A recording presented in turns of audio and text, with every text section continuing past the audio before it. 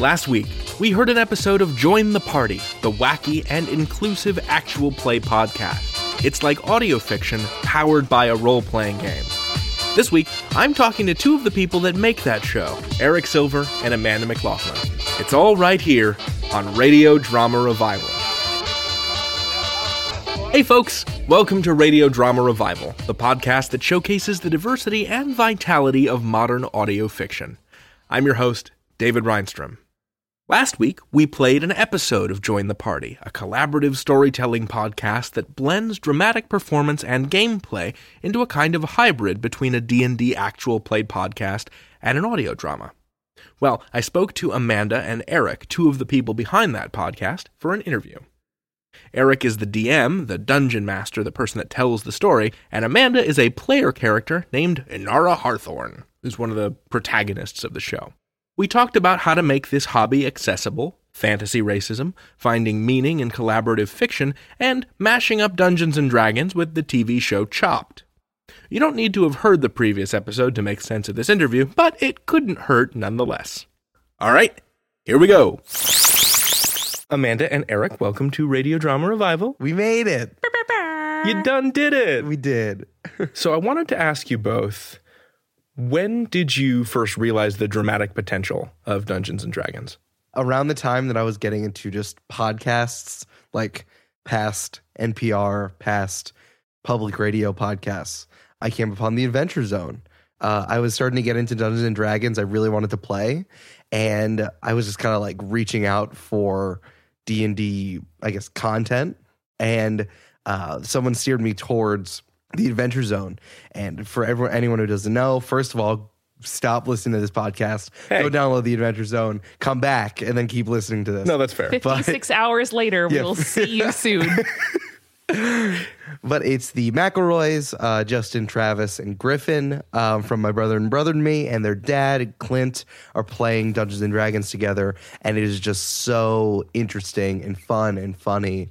It starts out being really jokey, and then like the story really starts to develop, and I'm just like, wow, I guess every single D&D podcast is like the Adventure Zone. I need to listen to more D&D podcasts. Yeah, there were so many actual play podcasts prior to the Adventure Zone, but what made Adventure Zone different for you?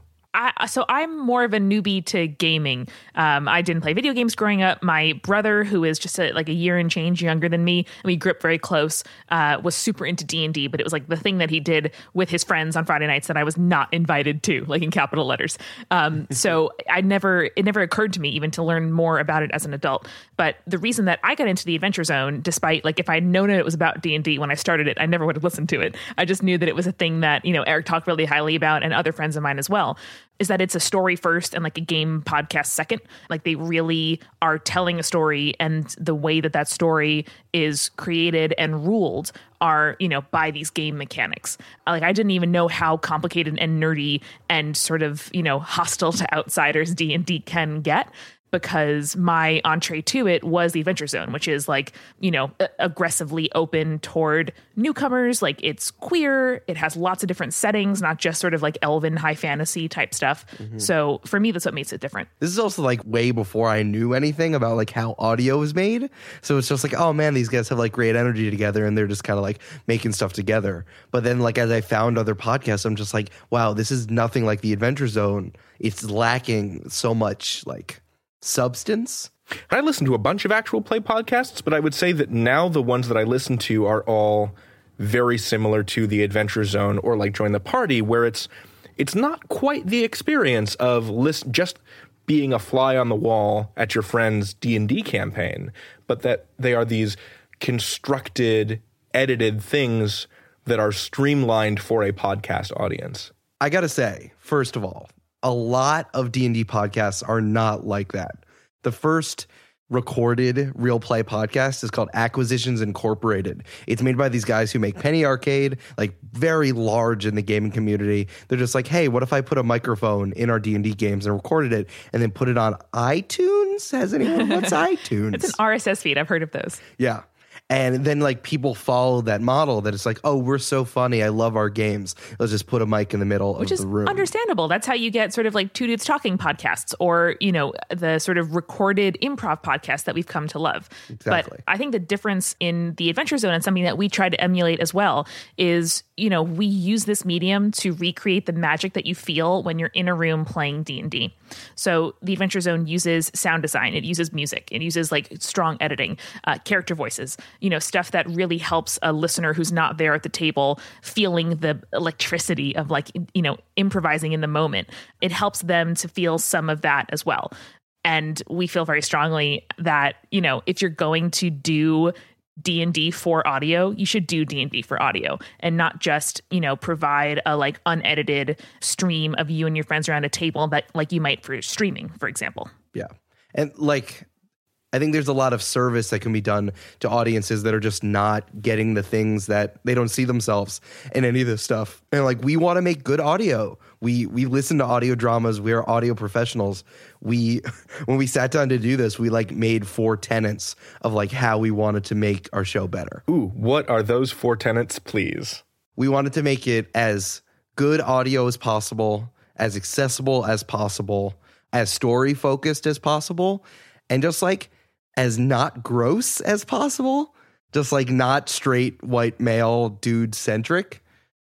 And just like by doing all 4 of those things together, we could really push the game forward and make everyone come to the game and just like throw down a lot of barriers that keep people from listening to D&D podcasts. Yeah, it was very important to us that if you know nothing about D&D and if it's like a struggle for you to want to listen to an audio drama, like you should still enjoy what we're doing. And it's sort of like, you know, we'll allow listeners to learn more about our game. We want to hold water for experienced D&D nerds as we like are aggressively opening our arms to people who have never played any kind of game. Sure. Amanda, I want to go back to what you were saying earlier about how gatekeepy the RPG community can be and how you didn't feel welcome in the hobby. And D&D itself has been making strides recently to make the game, at least in its written content, more gender inclusive. Join the Party itself the campaign begins with a gay wedding.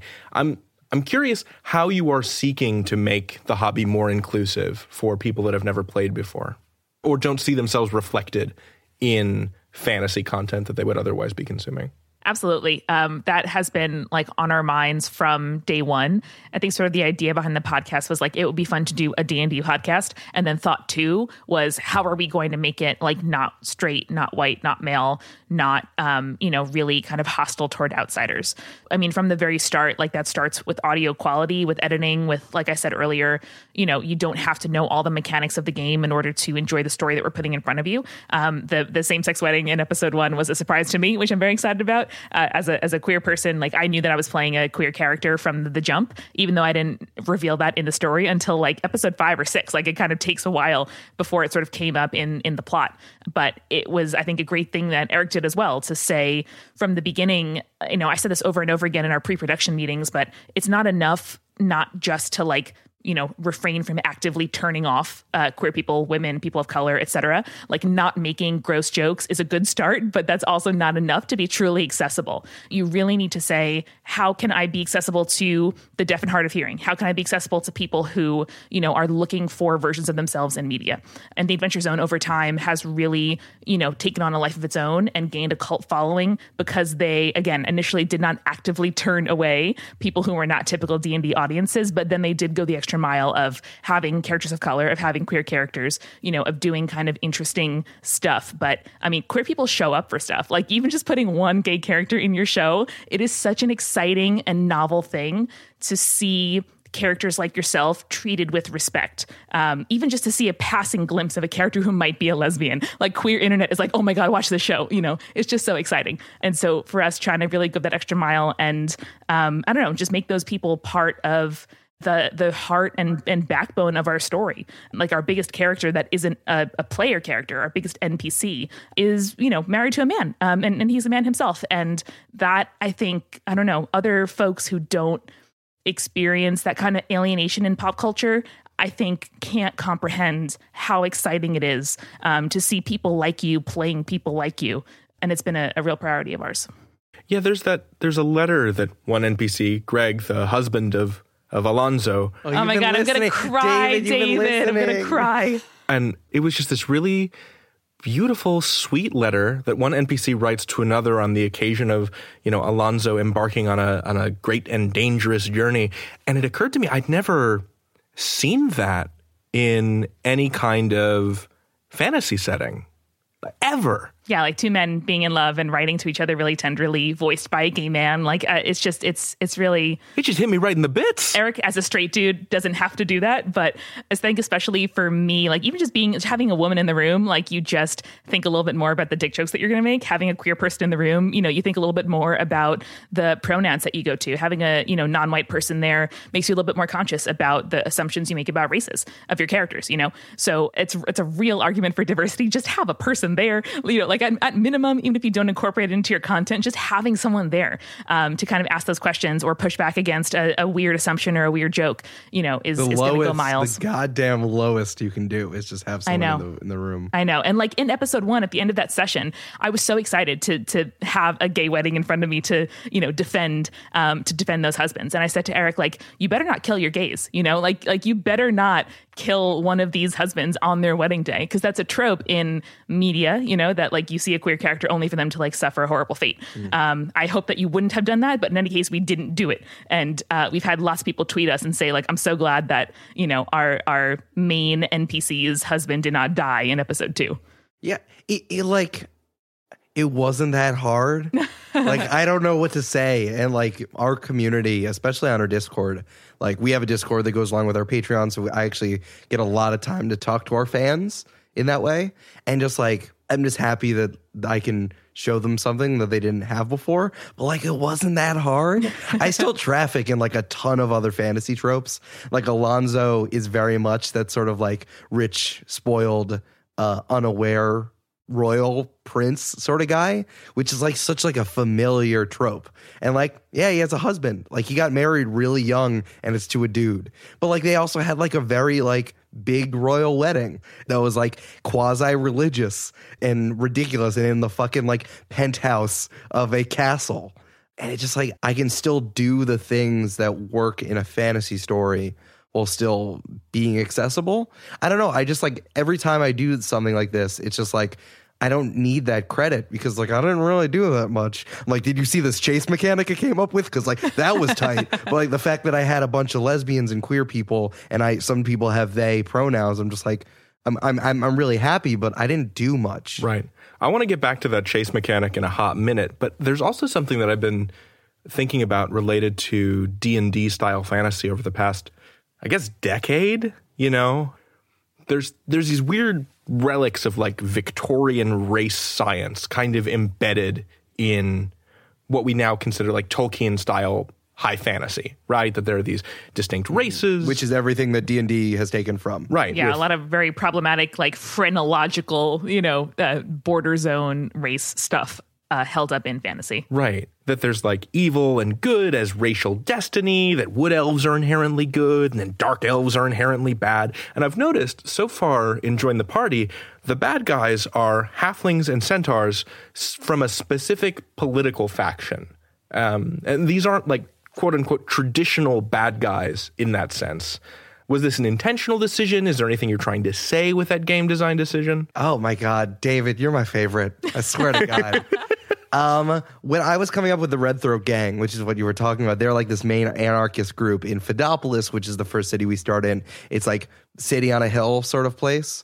And I just like these people, especially what you get from Alonzo, but like the Kikos are like very high and mighty.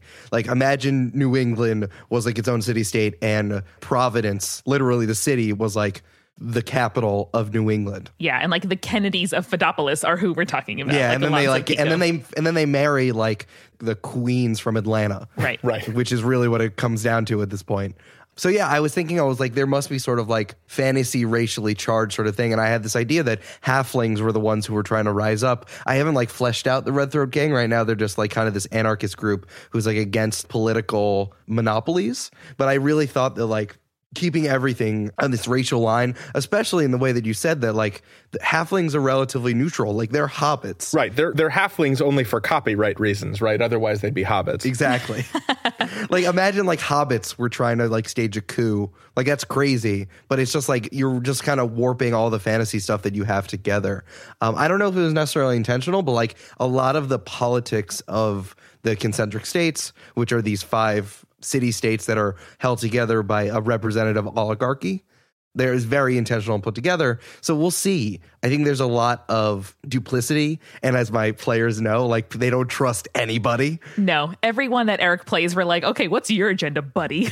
They're all like government people. They all like work in different types of government, and like no one believes them, and they all like are just trying to defend their own stuff. I mean, and, it's like, fantasy West Wing, so we have to just cast with suspicion everyone until they become our best friend. But I mean, listen, like I hadn't put it together until now, but I love that our main villains are like politically motivated. It's so boring to me when I read high fantasy and it's like, well, these groups are fighting because they're fighting and like they're mortal enemies and, you know, they can never be friends. Like, I want to go one level deeper. You know, it's not interesting to me to have like an inherent, you know, rivalry between two groups just because these are like characters. They are more than their race. You know, they are more than their class or their occupation, which is the, you know, the word that we use in D&D is class. And so of course, our villains are going to have things in common other than their race. And I think that's partially because we assume a certain level of pop culture fluency in our audience. Like, all of us grew up reading Harry Potter. All of us grew up reading, you know, whether it was like Chronicles of Narnia or you know, Aragon or The Hobbit, you know, and Lord of the Rings or whatever these books are. We all kind of get it. And so this is not us recreating the kinds of tropes that we read, but it's us like putting that into the like churning machines of our minds, you know, that are now in 2017, 18, 19, et cetera, making a story of our own. Speaking of the churning machines of your minds, Eric, there have been a lot of instances of you tweaking game mechanics to achieve specific plot ends, like staging an episode of Chopped, but with potions crafting, or a foot race through the streets of Fedopolis, or this super fast-paced combat where instead of taking turns, like would be normal in Dungeons & Dragons, all the player characters decide on their actions together as you set a timer for a minute. What motivates those decisions? Dungeons & Dragons originally came out of a war game that the guy who created Dungeons & Dragons, Gary Gygax, he was really into like, I don't even know what these are anymore. Like, I've never played them. War games. War games. Like in a World War II, you know, like smoky room with people in cigars and they have like miniatures on a table, you know, enacting battles. That kind of like thing. Original sort of like, we're not even talking Warhammer. It's like you are making minis of cannons. Yeah. And stuff. And like the initiative mechanic originally came from there, and which totally makes sense, is like you do not make a move unless your enemy makes a move. As D&D has evolved, especially in 5th edition, which is what we're playing now, it's a lot more about role playing. It's a lot more about like theater of the mind. Like, you don't have minis. A lot of people don't have minis. They don't have a table that they play on. It's a lot about like just thinking what kind of fight you're doing, what's something you can all imagine together. And on audio, which we're taking this a step further, is like it is impossible to have a physical representation of anything. So I've tried to figure out a way for initiative, which is the way that people fight in D&D, which is like people take turns. How would that work better for audio? And how can conflicts, just like two people who are against each other, two groups that are against each other, how can they be resolved? In a way that doesn't require Eric to know the outcome from the beginning. Because it's one thing if in a book the hero goes against a villain and it's only 1/3 of the way through the novel that you're holding in your hand and you're like, okay, well, they're going to lose somehow. And like, how's that going to work? But I mean, the challenge here is like, we have to have a chance of winning and a chance of losing, or like there have to be stakes. There has to be a way for something that isn't, you know, our opinions to influence the outcome here. Exactly. So like I've been trying to do a lot of contests, a lot of challenges. So Chopped, I've been watching so much Chopped lately. How do I bring a food contest or like a potions contest? Because I love potions, as like, especially as a Skyrim player. I love potions, but like there is no good potions mechanic. Like, how do you do that in D&D? So I'm just like, oh, it's Chopped. So it's like, how do you make that contest together? There's a lot of stuff that I could pull from older versions and like from older games. There's a chase mechanic, which I found on the internet. There's something called a challenge, which is like you set up your, not even like a fight, but like this really big like activity you're all doing together. And it's like you all need to make moves, and then it's like events. It's kind of like waves, more like in a video game sort of way. You're like dealing with different waves of enemies. Our party tried to get across a massive lake on a boat. So like that was a challenge.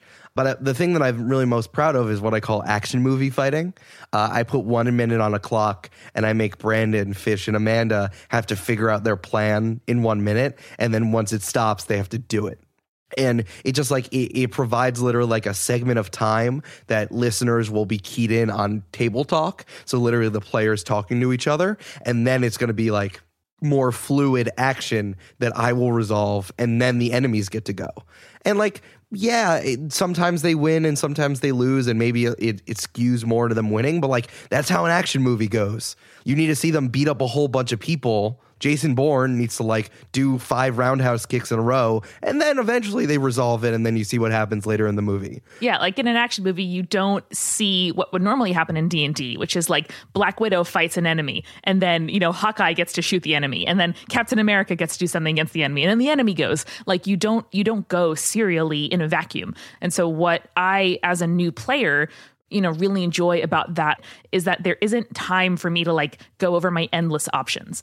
When I first started playing, and like my like second game ever or third game ever was our first episode. Like I was very, very fresh, and it's so overwhelming to look at, you know, your friends' faces around a table that is empty and has like water glasses and beer on it, and look down at your sheet and there's just a bunch of like words you don't understand and a bunch of numbers, and be like, well, Amanda, what do you do? I'm like, I don't know what I do. You tell me what I do. Like, what are my choices, you know? And so especially when we're in combat, you have like a dagger or you have an arrow, like there are a couple of things that you can do, but you can also like run away and look for something else, or you can, you know, do something unexpected. It just was so overwhelming to me. So being able to say like, okay, we have exactly 1 minute. Me and my teammates are going to work together. I don't have to like, you know, waste a turn doing something dumb or like wonder if I could do something better. There's a finite amount of time. There's a finite, you know, number of things I can do. And like, it might not be the best one, but it's the one that I got to in 60 seconds. And so for me, like, I love when we are able to do that in the game, just because it makes me feel like I'm better equipped or on a more even footing with the more experienced players at the table. Yeah, I'm like stealing that 100%. Oh, please. Take it. Because I've never been more bored at a gaming table than when you get into like a great big fight and it just takes 2 hours. And I'm like, what's going on here? What are we doing? Everyone's on their phone. And like, I feel that way listening to it. Mm-hmm. Like, I feel that way when I'm DMing for people. It's like they need to wait, and like they're thinking about their move, and like, yeah, the whole expectation is that you're thinking about your thing as you're waiting for initiative. But it's just like you got to put some sort of time limit on it. And I don't want that my audience members to do that either. Maybe we should play timed Scrabble. Maybe that would make me like Scrabble better if I only had 60 seconds per turn. So there should be timed Scrabble. That would be better. So I feel like you make these decisions with the audience in mind, right? Because if the three of us were just playing Dungeons and Dragons, no microphones, we might play a little bit differently. We might still use some of your modifications to the rules. But do you feel that you have modified the game slightly because you are doing this narrative for performance? I want to say yes, but I also don't think that's a bad thing. I'm not saying it is. Yeah. Yeah. I think there's nothing wrong with doing something for Mike. Like, we know we're being recorded, so we want to be thoughtful. But at the same, I think we do like a lot of takes. Like, we do a lot of takes of stuff we say, and maybe I say less dumb stuff. But at the same time, I say tons of dumb stuff that stays in the podcast. I came up with people's accents that are like half German and half Tyra Banks. Like, and half Tommy Wiseau, yeah. So it's like, I want to say both yes and no. Is like, I want to say we're more careful, but at the same time, it's like letting us loose is just the fun part of a Dungeons and Dragons podcast. I think we're as loose as we can be while understanding our context. So like, we will still make dumb jokes just to make each other laugh, knowing that Brandon Grugel, our editor, will not allow the worst of those into the podcast. Like, he will save that for the blooper reel that our patrons get. And, you know, the magic of editing allows us, again, to be a like heightened reality version of ourselves. Like, you have a heightened reality version of a D&D session where it's only 45 or 50 minutes long, where all of our jokes are pretty funny, if I do say so myself, you know, and like all of the takes and the sentences make a kind of coherent sense without like gesticulating and like doing, you know, double takes and saying half sentences. It cuts to the feeling, like it cuts to the message and the point of what it is that we're doing. Did you just Carly Rae Jepsen me? She does all the time. I super did. Eric gave me a dirty look across the table as I said that. Okay, sorry, continue. But yeah, like we know that we are amusing ourselves, but also the audience. And I don't know. Like, I don't think about the people that are going to hear this as we're playing. Like, I'm really immersed in the universe. Like, I embody my character and I make choices that she would make. And it really is escapist. Like, I leave the session forgetting what happened. Like, I have to take notes during my session to remember the next time we play, the next week or 2 weeks later, what it is that we did, because I'm just like so in the moment as we do it. But I also know that instead of, describing how my character feels, I'm going to say what she does. It's not interesting to me to hear a podcast about people thinking at themselves all day long, or a player talking about how her character feels. I'm going to show it instead. We've just kind of over time refined our style of play so that we do show more than we tell. And we do allow each other to speak more than we might otherwise if we were just like so excited and wanted to like monologue the entire session. Yeah. So I'm thinking about something you said in the context of the action movie style combat, where there's kind of an expectation that the player characters are going to win, that they're going to succeed, Jason Bourne style. It seems like there has been a change in the hobby over the past, call it 25 years, along with it becoming more inclusive, that makes Dungeons & Dragons less of a dungeon master versus player characters game. It's not like you're aiming for total party kills, which I think is maybe what the attraction would have been for someone who grew up playing D&D maybe 15 to 20 years before we started it. I don't know. I'm just not interested in like making my friends mad. I'm not interested in being antagonistic. The world is hard, and like we have enough beating us down every day. And to come together, like we want to accomplish stuff together as a group, not be beaten down by, our friend and then let the DM feel superior for having like bested his friends. I think it's that experience of like mutual accomplishment and discovering a story together, and not like, beating each other. We're all theater kids also. So that might be part of it, is like our idea, like there might be rivalry along the way of who's doing it better. But at the end of the day, like you're all there to accomplish a thing together and not to like beat an enemy. Maybe if we'd all play sports, it would be a slightly different story. I have played sports and competition is very good. I have also played sports. We've all also done musicals and plays. And that I think gets into your blood.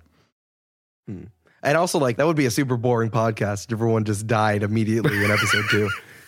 Yeah, we know at least that our characters are probably going to live. Right. I know. That's the only thing I can say. Is like, you guys kind of have plot armor, but like not exactly. Your lives can be terrible and not be dead. I know. Amanda, you said in a roundtable interview that all 4 of you did on electric literature that you worked in the theater and you found it a little boring, that you couldn't find new meaning in the same lines night after night of a performance. Tell me about places you find meaning in role-playing games. Oh wow, get 'em. David. Yeah, God good question. Yeah, Amanda, what is that? Just going at my heart with a shovel here, aren't we? Oh, we're 40 minutes in, babe. So, like, I'm going for it. This is the third act, man. We're there. Get them. Yeah, so the context of that comment was that, like I was saying earlier, improv can be really overwhelming and that there's like unlimited possibility. But I also feel really constrained by medium where I know everything is going to be happening. For example, as a person running lighting and sound for musicals or plays, the other actors on stage, like they would experience this thing that they talked about, where every night they would say the exact same line, everybody memorized the script, everybody knew it was coming next. But in order to give a truthful performance, they had to like discover in their hearts new meaning every night, or like embody the character enough that they felt as if they were experiencing these lines that they memorized months ago for the first time. And I was never able to do that. And like the second time that I ran lights for the same musical, even if I loved it, I'd be like, okay, God, all right, like let's just get through it. Like I know that the act is coming. Like we know how this is going to resolve. Let's just like get to it. But in role playing, it is really exciting to me not to know what my character is going to do next, but to know that I'm going to be forced to do something. It is a really good kind of middle path in between a script where everything is foretold and writing a novel, which I've done lots of times, where it's you and a blank page or a blank word processor, and there is nothing compelling you forward. Like you might have a story within you, but I've always been so much better at world building than I've been at plot. And so to me, like I never studied writing with any real intensity because I can't bear to make my character suffer. Like I can't bear to derail my plot from the point that I know it's going to go. And so in role playing, I have the certainty of knowing my character, of knowing what kinds of decisions she would make, of knowing my colleagues in my party. There's some kind of constraint on the stuff I can do. I can't say like I fly away, like there are some limits to what I can do. But I know that someone else in the room, that Eric as the DM, is going to give us situations where we're forced to do stuff. And so it's just, I don't know, it's just like a perfect middle ground. Tight. Nice. Oh man. I am really glad that I'm not writing a novel, because I don't want to be responsible for so many of my characters' actions. Like if they do stuff, it's my fault. But I feel like there is this like conversation, this dialogue, this exchange between me as like the environment and them as the characters. And like they bounce off of everything that I've created. It's like I've made like an obstacle course and I'm seeing if people can accomplish it. And it's not even necessarily like DM versus players. It's like you made a basketball court or you've made like a field and you want to see what people do in it. Like an arts and crafts table or like a makerspace, like you get there and you're like, look at all this cool stuff I put together. Are they going to assemble it in the way that I think they will? Are they going to make something totally new? Are they going to flip the table and break it and then leave it to me to try to put stuff back together? Please don't do that. Don't flip my table. No, I'm trying not to. I try not to. But like, I don't know, like as you're saying that, I have much younger siblings. And so growing up with like babies and toddlers in the house, just like watching them take in the same inputs as you and come out with something totally wild, like the questions that toddlers ask are amazing. And like the stuff that kids say when they're watching cartoons is like, are we even in the same universe? Like how did my brain evolve from a brain like yours to the brain like mine?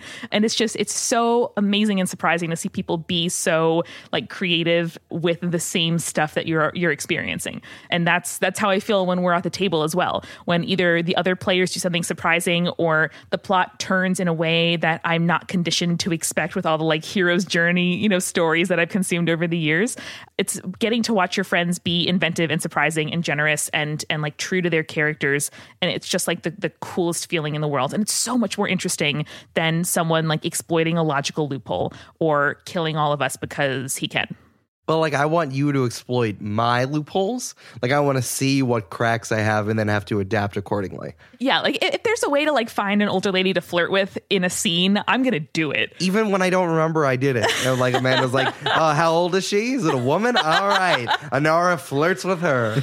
Yeah, or like the like worst and most moral assassin of all time. Or like everything that Brandon does is like something that I never would have thought to do. Or Michael thinking 4 steps ahead, as a super experienced player and kind of just really subtly like setting us up for success. It's just, I don't know, it's just the best thing. It's kind of interesting as like your players, the characters are archetypes, but you 3 as players also fit into archetypes. Yeah. It's like we have 6 different tropes happening at the same time, which is crazy. It's just like a very deep fantasy world that I get to inhabit and walk around. And now like I'm starting to know like your pitfalls and like things you all fall for. It's very fun. This arc we're working on right now is just going to be bananas. I'm so excited about it. It's great. We've pulled so much from audio dramas and from the Adventure Zone. I mean, it's like we're like this second generation of... Yeah, we're a firmly post-Adventure Zone podcast. Exactly. And now they're starting a new project and like seeing what they're doing.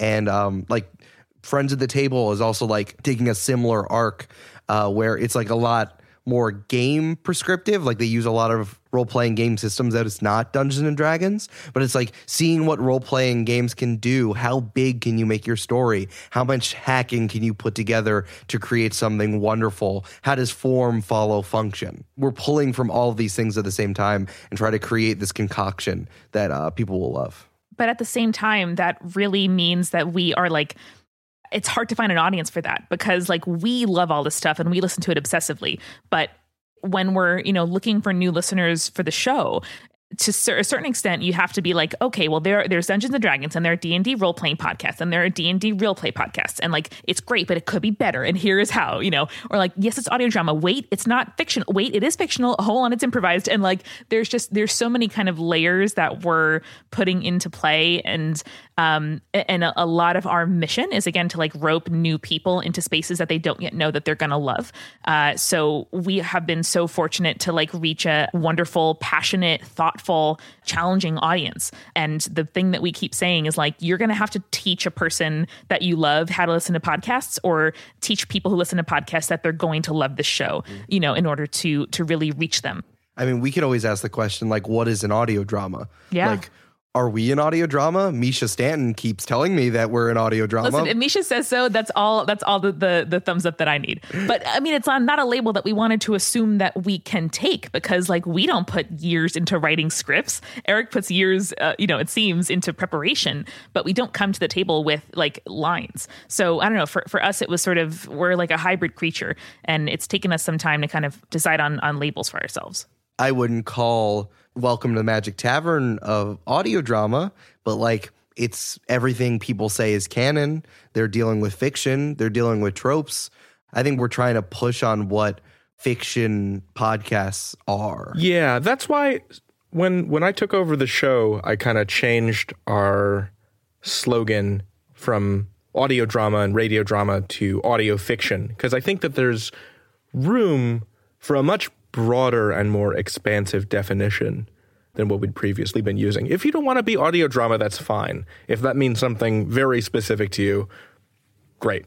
But I don't know. I think that there's something very interesting and very powerful in using this medium to tell stories about stuff that isn't real, but approaches the truth of real things. And like, we want to hold ourselves up to that standard as well, in the same way that, you know, you can choose what category to submit your film for awards, you know, and you can kind of be creative about how you describe yourself. At least speaking for myself, like I don't know any podcasters that are more serious and committed and you know, hold themselves to high standards than audio drama producers.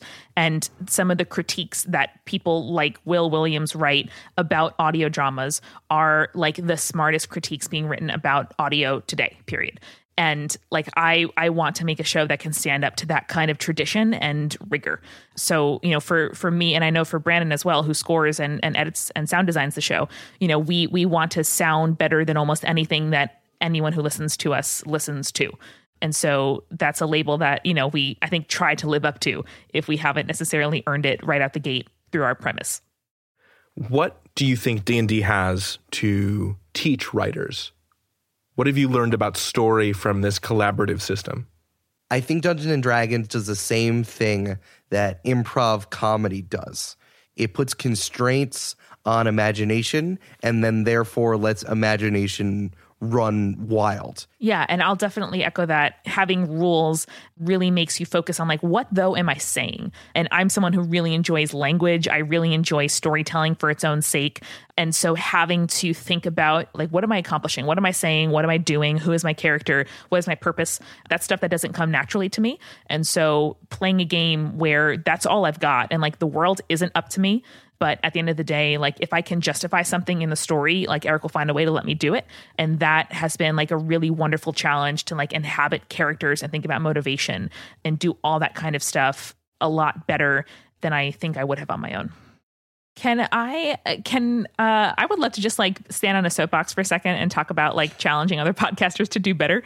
Can I do that? Soapbox away. Go ahead. I'm excited to see what happens. I never thought of myself as someone that could produce a story like this, but once we decided to, it's been really thrilling. And I would love for other folks who make podcasts, who make audio in some way, to think about like, how can you make things more interactive? How can you make things more accessible? How can you design your show from the get-go? Like, what kinds of pre-production can you do to make sure that you're not reaching, you know, the same people that listen to the same podcasts and have the same hobbies that you do? Like, the coolest stuff out there right now is crossover. It's, you know, applying one sort of media to another. It's applying one kind of story to a different form. It's, you know, throwing mechanics from one thing on top of another. It's bringing Chopped into a Dungeons and Dragons game. Like, that kind of stuff is delightful. It is popular. It makes people excited. It's like cool when friends tell their friends about it. And I want more cool crossover stuff. I want more queer media. I want more podcasts with transcripts. You know what I mean? And like, just designing at this point, we have so many great podcasts out there. If it's a good podcast, like that is not enough. And so to think about how you can like structurally and formally design for creativity and push the medium further and bring new people into audio, like that is going to benefit all of us. And I am just so excited to see what this whole like post Adventure Zone generation of game folks enjoy and create. And I just want more. I want more. Help me out. Make more stuff. Eric, do you have a soapbox? A related box of soap? Sure. The real way that this podcast came together was because Brandon Fitch and I all worked together, and then we got drunk at a holiday happy hour, and we're like, we should just make a D&D podcast. And then we tried to figure out the best way to do it. Amanda's not wrong. The pre-pro that we did on this show is unreal. We put so much time and effort into figuring out what this show is going to be about. Like, I talk about these 4 tenets of mediocre D&D podcasts all the time because it's just like we want to do better. And I think that a lot of people have been scared to make a podcast because of like financial constraints and like these ideas of where time goes, like about editing and about mixing and about like just like the scariness of equipment. But it's like if you put your time into the things that you want to do, if you're thinking about innovating, if you're thinking about what your audience is, if you're thinking about like putting your time to actually editing and not just like thinking about editing or like how hard editing could be, you can really make something amazing. There's no reason to be scared. It's like there is a very low bar to get into podcasting, but there's a very high bar to do something new right now. And like, just reach it. Just go. Don't be scared. It's just like, you're going to have to work, and that's fine. Kick ass. Well, thank you for letting me join your party. Hey, there it is. That's what we're here for, David. Anytime. Title drop. Yes. You two are welcome back on Radio Drama Revival anytime. Aw, thanks, David. Thanks, David. Thanks, y'all. What are some ways in which Radio Drama Revival could be more accessible? Do you want to help me prepare transcripts of interviews so we can be more accessible to people with hearing disabilities? How can this show do a better job of making itself accessible outside of the demographic slice it already reaches? How can we get to people that love podcasts but don't know that there's such a thing as audio fiction? Hit me up with your ideas. We're at Radio Drama on Twitter. And now it's time for some credits. Let me dig out the old monster manual here. Our theme music is Danger Digi-Doo by DJ Stranger Danger. You can find his music on SoundCloud. Our line producer is Matthew Boudreau. Mountain, Bestial, Challenge Rating 10, plus 5 to a claw attack that does 2d12 damage, Ironhide, and Magic Resistance. Our interview's producer is Eli McElveen. Forest, Elemental, Challenge Rating 10, Supernatural Abilities, Thorn Bramble, Earthen Fist. Heather Cohen and Monique Boudreau are our researchers. Heather, Ocean, Warforged, Challenge Rating 10, Supernatural Abilities, Glittering Wave, Seaweed Lash, Sequel, Ruby. Monique, Forest, Bestial, Challenge Rating 10, Abilities, Speak to Trees, Mighty Cleave, Barkskin. Our executive producer is Fred Greenhalgh, Abyssal, Massive, Demonic, Challenge Rating 900, Supernatural Abilities, Flame Whip, Phantasmal Terror, Raise Dead, Start Podcast. I'm your host, David Reinstrom. 2 Wisdom, 5 Dexterity, 18 Charisma, wink, and this has been Radio Drama Revival. All storytellers welcome.